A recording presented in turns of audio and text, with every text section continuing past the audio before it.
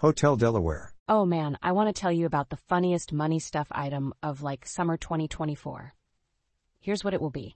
Elon Musk is going to ask Tesla Incorporated's board of directors to change its state of incorporation from Delaware, which just invalidated Musk's $55 billion pay package, to Texas, which loves Musk and is begging him to move and would probably let him pay himself whatever he wants.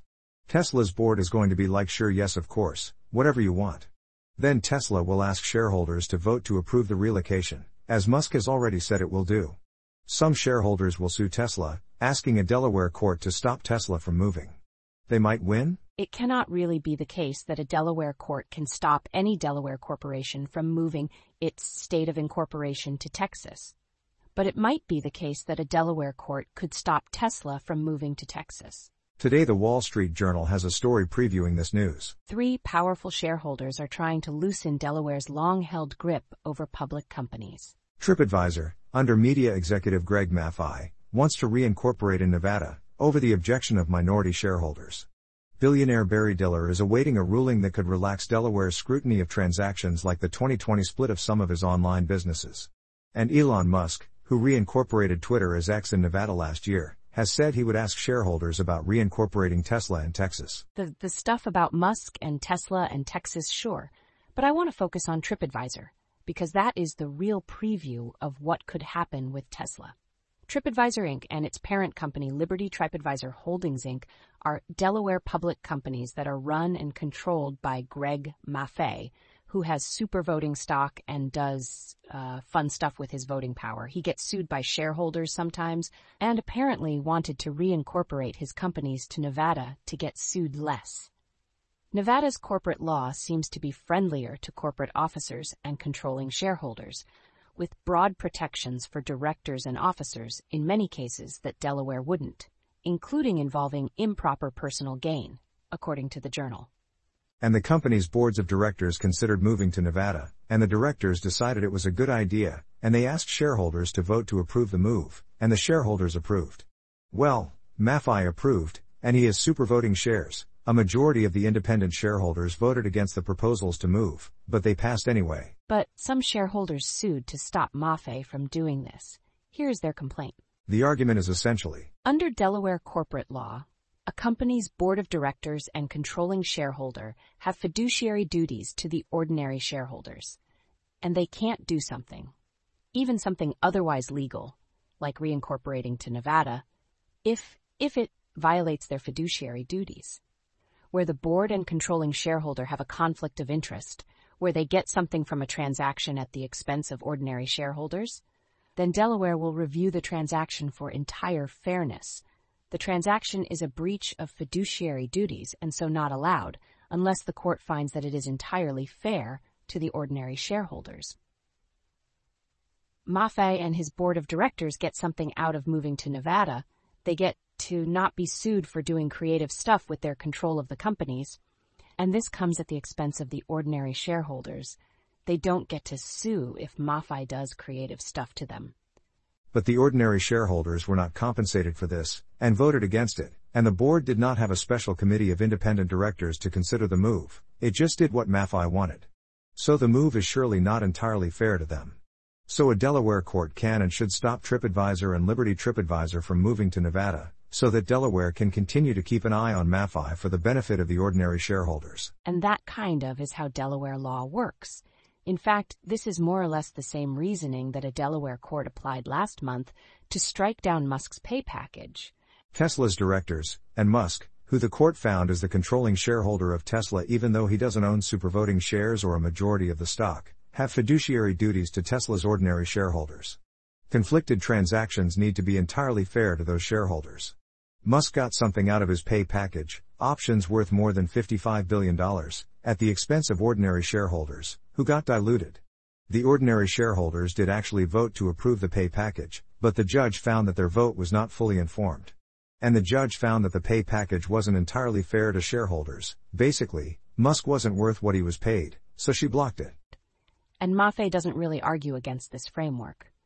Instead, his lawyers argue that there is no conflict of interest here, because Maffei and the directors want to move to Nevada for good corporate governance reasons, and they aren't getting any personal benefits. from their motion to dismiss.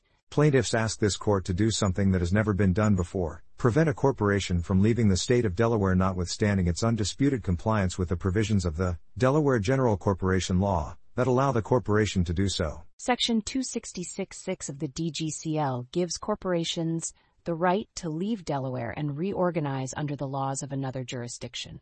Plaintiffs seek to limit that right, if not do away with it altogether. Specifically, plaintiffs argue that where, as here, a corporation decides to move from Delaware to a state that potentially provides officers and directors with greater protection from future litigation based on conduct that has not yet occurred, and thus claims that do not yet exist, the court should enjoin the move as a breach of the directors and, in this case, an alleged controller's fiduciary duty. Because there's no conflict, Maffei argues, the Delaware court should defer to the board's business judgment rather than conduct its own review of the fairness of moving to Nevada. Plaintiffs theorize that the directors were conflicted because there might be future board decisions that might give rise to litigation claims, and such claims might survive a motion to dismiss in Delaware, but not in Nevada. As explained below, plaintiffs' speculation is too hypothetical and remote to constitute a unique benefit today. The amended complaint does not allege any existing or even inchoate litigation claim that the conversions would extinguish. Plaintiffs' hypothesized conflict arises from the mere possibility that the boards might take some unidentified action in the future, after the companies have moved to Nevada, that could give rise to a future stockholder claim. But the risk of a future unknown stockholder claim is one every board faces and is not sufficient to require entire fairness review, much less prevent a corporation from electing to move to another state. The amended complaint does not contain factual allegations supporting a reasonably conceivable inference that the directors or Maffei have a financial interest in the transaction or that Maffei would obtain some unique benefit from the conversions. And that's reasonable. But later this year, when we talk about Elon Musk moving Tesla to Texas, he won't be able to make that argument. He will have a very, very clear financial interest in the transaction. A Delaware court just struck down his $55 billion pay package. And even before that, he was going around posting that he wanted another enormous stock grant so that he can control at least 25% of Tesla's stock. And if he can't get it in Delaware, he'll go to Texas. I am sure that, when Tesla actually asks its shareholders to approve reincorporating in Texas, it will have good lawyers write a proxy statement emphasizing the many corporate benefits of Texas, the importance of attracting and retaining talent, and the value that Musk provides to Tesla.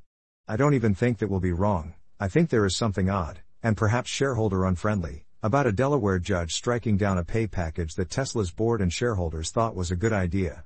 I just think that Elon Musk is not the most carefully lawyered guy in the world in his personal statements, and he has already made, a very clear record proving that he wants to move to Texas so that he can make Tesla give him $75 billion worth of stock. So shareholders will go to the Delaware judge saying, Elon Musk tried to pay himself $55 billion, and you stopped him from doing that because it was unfair to shareholders.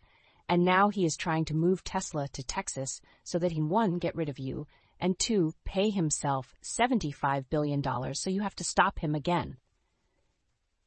And I think that is an argument that the Delaware judge might find compelling. I mean, she did stop Musk from paying himself $55 billion.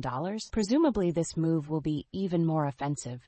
And Tesla is a Delaware corporation, so it is subject to the orders of the Delaware court, even if those orders are "where do you think you're going? Get back here, you little scamp." And so maybe Tesla really can't leave? Anyway, that's the news from 6 months from now, and I suppose when it actually happens, I will just write some comical imagined dialogue for Musk and say, see previous column. There are some risks to this thesis. Musk could appeal the decision about his compensation and win, and then he might lose interest in moving to Texas. I kind of think that he'll want to move even if he wins on appeal, though. Maffei could win such a comprehensive victory in the TripAdvisor case that nobody will even be able to argue that a court can stop Musk from leaving Delaware, so Tesla will just leave with no problem. Maffei could lose so comprehensively that Musk's lawyers will tell him you've got no shot at leaving Delaware, don't even bother, and he'll believe them and give that up. I assign 0% probability to this one. Moving to Texas might be a thing that Musk posts about but does not actually plan to do? I don't know. I think it's going to happen. Last week, Musk moved Neuralink Corp., his brain implant company, from Delaware to Nevada, and he previously moved Twitter to Nevada. and renamed it X. Those deals were easy, though. Those are private companies with smallish groups of shareholders, none of whom are all that jazzed to sue Elon Musk, so he can kind of do what he wants. Tesla is different. It does make sense that Musk would want to pursue his next idea at one of his other private Nevada companies. He just has a lot more control over them. I said last month that there is something awkward about a judge second-guessing the CEO compensation decisions of the board of directors of a $600 billion company, even if, yes, it's the board of Tesla. But that is nothing compared to how awkward it will be for a Delaware judge to prevent the company from leaving Delaware because Musk doesn't like Delaware judges. It seems like the world can't really work that way, that Delaware can't really prevent its companies from leaving. And yet, maybe? It's gonna be a fun time here at MoneyStuff when it happens. Multi-strategy. I wrote the other day that Bill Ackman's hedge fund, Pershing Square LP, is kind of what you think of when you think of a hedge fund. But then I realized, in a footnote, that I needed to qualify that statement. I don't know what you think of when you think of a hedge fund. I think there are two main models. There is what I think of as the old school classic hedge fund, like Pershing Square, where one high-profile manager makes a handful of concentrated high-conviction market bets using his natural talent and hard work and market experience and gut instinct. But then there is the newer model of multi-manager, multi-strategy hedge funds, or pod shops like Citadel or Millennium or Point72, that have a bunch of different portfolio managers, each making bets in some particular sector or strategy.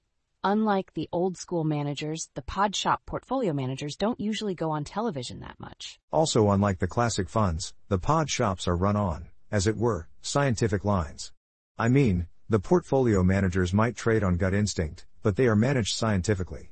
Each portfolio manager will generally be tasked with producing returns that are not correlated with the broader market or the sector she invests in. The consumer discretionary manager won't get a bonus just because consumer discretionary stocks do well. She'll only get paid if she buys the best consumer discretionary stocks and shorts the worst ones.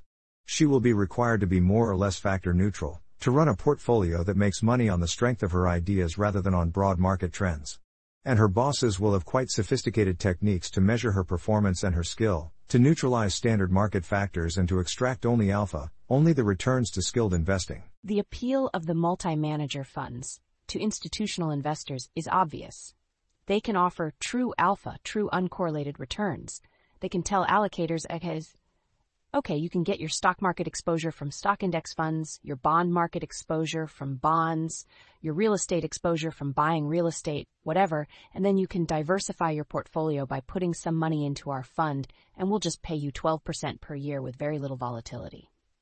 This is not a pitch that appeals to everyone.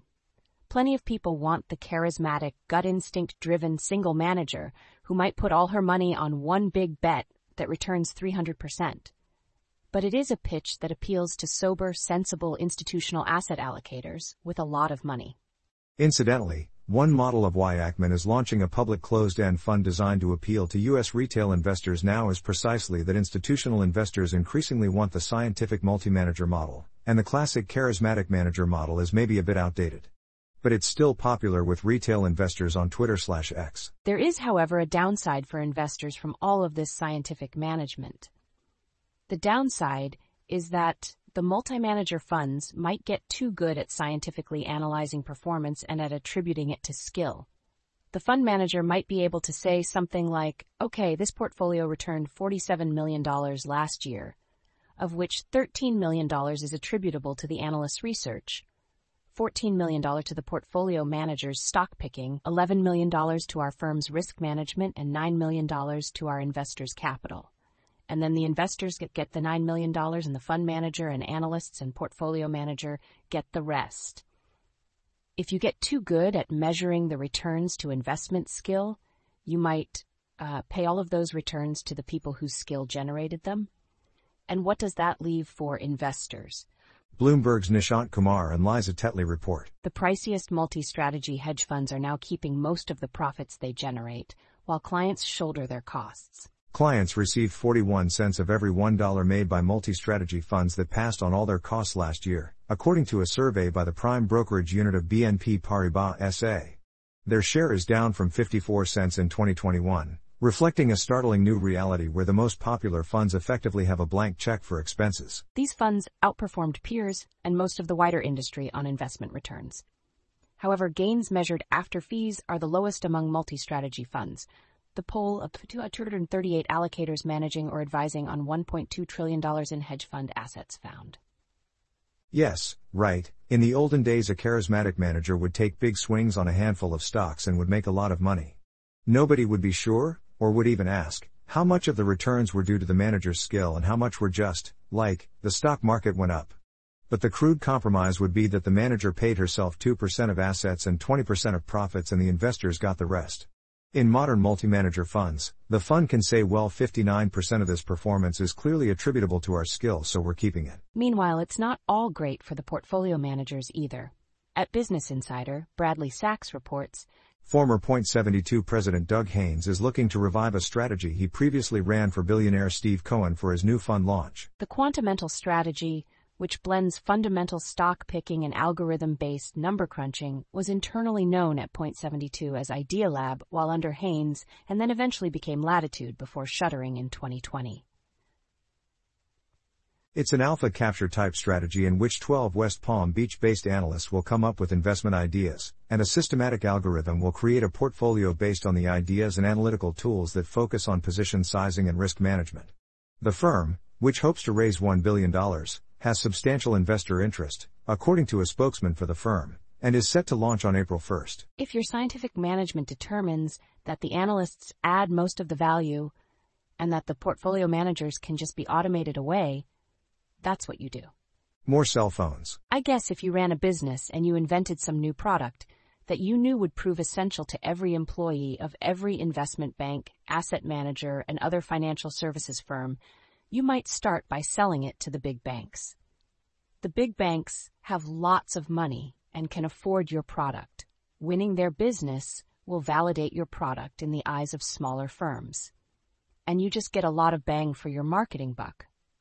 Big banks have thousands of employees. You probably price your product by the seat, and so you can get a lot of money by selling to a large company. But later, after you saturate that market, you will move on to other, smaller firms. Eventually, you'll get around to charging a 2-person hedge fund for 2 copies of your product. There's still money to be made. The U.S. Securities and Exchange Commission does various things, but one thing that it does these days is charge financial services firms large fees for using mobile phones. I mean, it doesn't provide the phones or anything. But the SEC has developed a theory that it is illegal for employees of securities brokerages and investment managers to use WhatsApp or personal text messages to talk about work, and it has applied that theory retroactively to fine firms whose employees did that. And since, as far as I can tell, every single employee of every single securities brokerage and asset manager has at some point at least texted their boss to say, hey, sorry, I'm running late for this meeting, the SEC can more or less fine every financial firm for doing this. It's not exactly a flat per seat fee, but the fines do seem to scale with the size of the firm. And the SEC did start with the big banks because 1, they'll pay the biggest fines, and 2, extracting $125 million each from Goldman Sachs, Morgan Stanley, Citigroup, BofA Securities, etc., and $200 million from JP Morgan, definitely validates the business model. If you run some small securities brokerage and the SEC comes to you with its hand out because you texted your colleagues, who are you to say no after Goldman paid $125 million?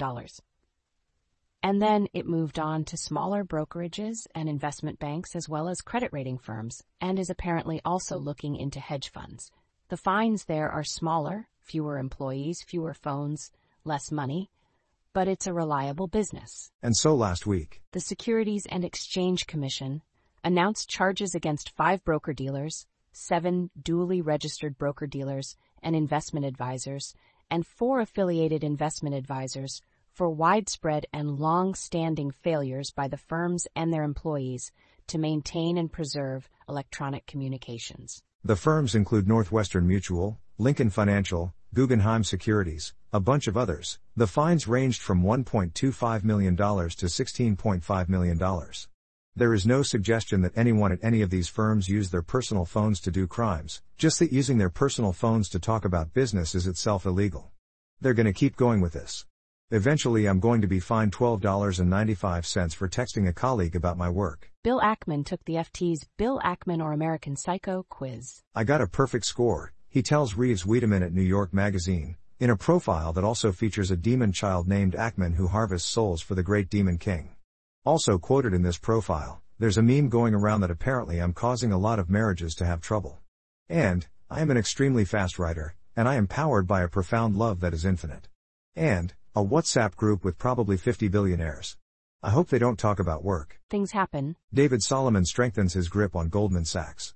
New York Community Bancorp went from a crisis winner to banking's next worry. Private equity chiefs enjoy $40 billion gain in share value as assets surge. Private equity returns plunge to global financial crisis levels. Diamondback to buy Endeavor for $26 billion in oil megadeal.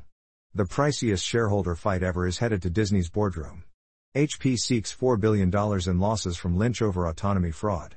A took on $700 million in debt for doomed Project Everest spin-off plan. Elon Musk must testify in SEC Twitter probe, court rules. Military medals and a famous last name, how a con man made off with millions in Texas. 6 years after Volmageddon, volatility fears resurface in U.S. stocks. It was hugely important to me that investing be the fabric of the novel, not the backdrop. Inside European finance's most secretive society. How companies say layoffs without saying layoffs. The Groucho Marx theory of efficient markets. Citi tells dealmakers to control their drinking at client events. If you'd like to get Money Stuff in handy email form right in your inbox, please subscribe at this link.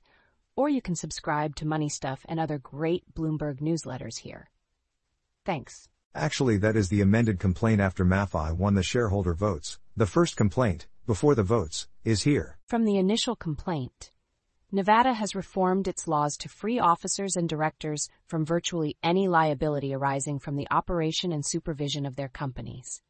This strategy has allowed Nevada to attract firms with a preference for strong management protection that is not satisfied by Delaware law. It is for this reason that many observers recognize that Nevada sells itself as offering a no-liability regime.